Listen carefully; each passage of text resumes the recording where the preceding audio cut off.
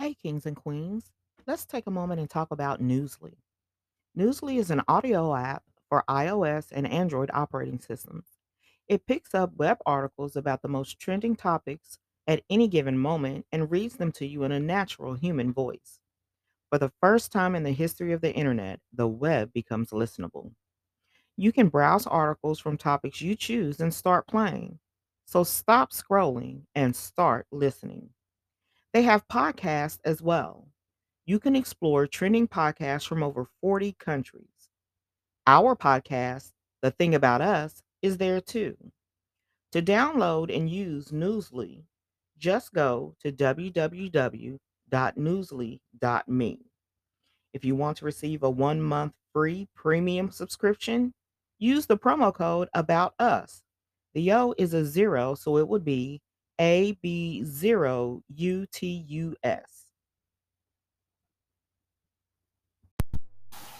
Hello, kings and queens. I'm Willie.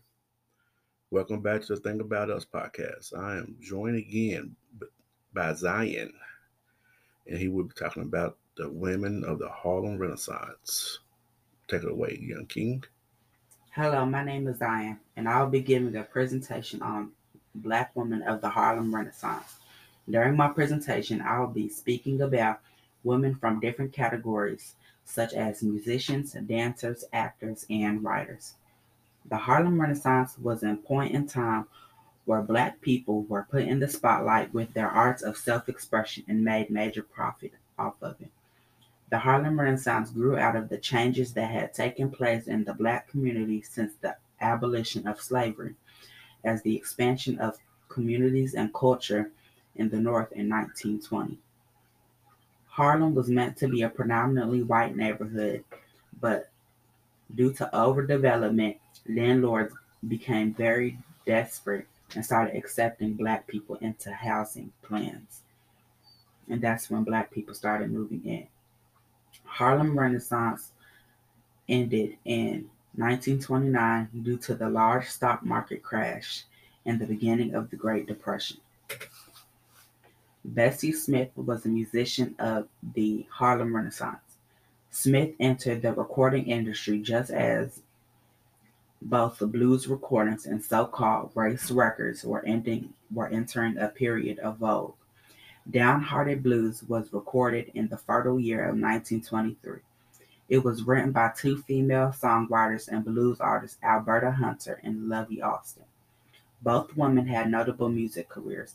Hunter, who lived from 1895 to 1984, wrote, toured, and performed in the 1920s, and enjoyed a major comeback in the 1970s when she was in her 80s.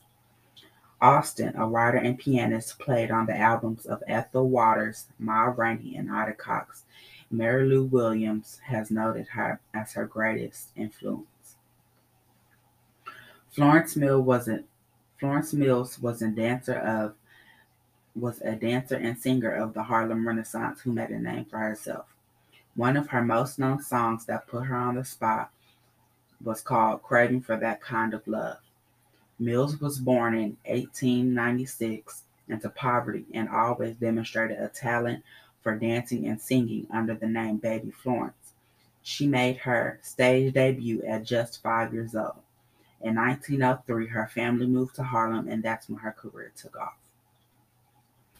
Zora Neale Hurston was a writer of the Harlem Renaissance.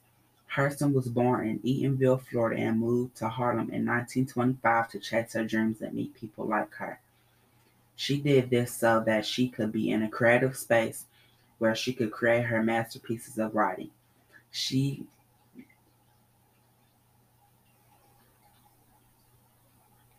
she released a poem called Passion, and it ended up being one of her most remembered and significant writing pieces. Adelaide Hall was born in 1901 in Brooklyn, New York. Her family moved across the East River to Harlem. This helped her start her journey of becoming a very significant woman in the Harlem Renaissance. In 1935, she acted in the all-color vaudeville show, which was one of the films early in her career that put her in the spotlight. Elia Walker was a significant supporter of the Harlem Renaissance. Walker's life began in 1885 in Long Branch, New Jersey. Her mother was the infamous Madam C.J. Walker, millionaire hair care industry icon. When Madam Walker died in 1919, her only child, Elia Walker, inherited her fortune. She made contributions to many educational and political organizations and institutions that her mother had supported. However, she became more renowned for hosting lavish parties that fed her fascination with the Harlem social and cultural life. That was my presentation on the Black woman of Harlem Renaissance, and thank you for listening.